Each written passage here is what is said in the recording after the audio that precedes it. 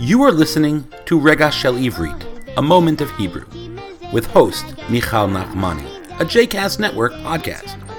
For more information about other JCast Network podcasts and blogs, please visit jcastnetwork.org. Shalom, my name is Michal Nachmani, and I have taught Hebrew in New York City for over 25 years. I was born in Jerusalem, and when I moved to New York, I worked for the Israel Mission to the United Nations. On the side, I began teaching modern and liturgical Hebrew, and over the years, I've taught people from age 9 to 99, including converts. I've also taught Hebrew in Mumbai, India. This segment, which I'm about to present, is called Rega Shel Ivrit, or A Moment of Hebrew.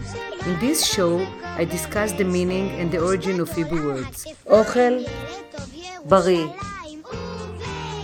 בצה"ל, in the army, they serve now Ochel Bari Yoter. Ochel, food. Bari, healthy. Yoter, more. So they serve more healthy food. In the dining rooms, בחדרי האוכל, in the dining rooms, בחדרי האוכל בצבא, צבא, army, and the Israeli army, the name is Tzahal, which is abbreviation of צבא הגנה לישראל. They don't serve any more sweet cereals.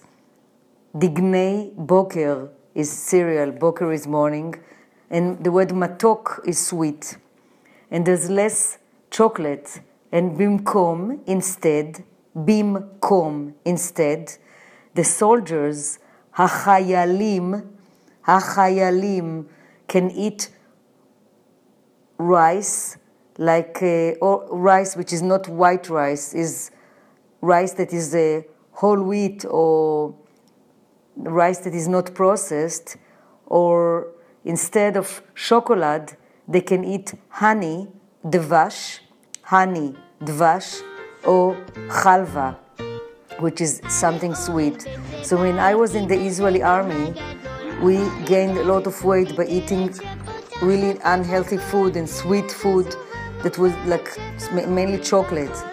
And I paid the price until today. Bye.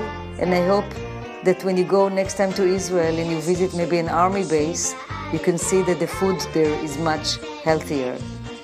Shalom.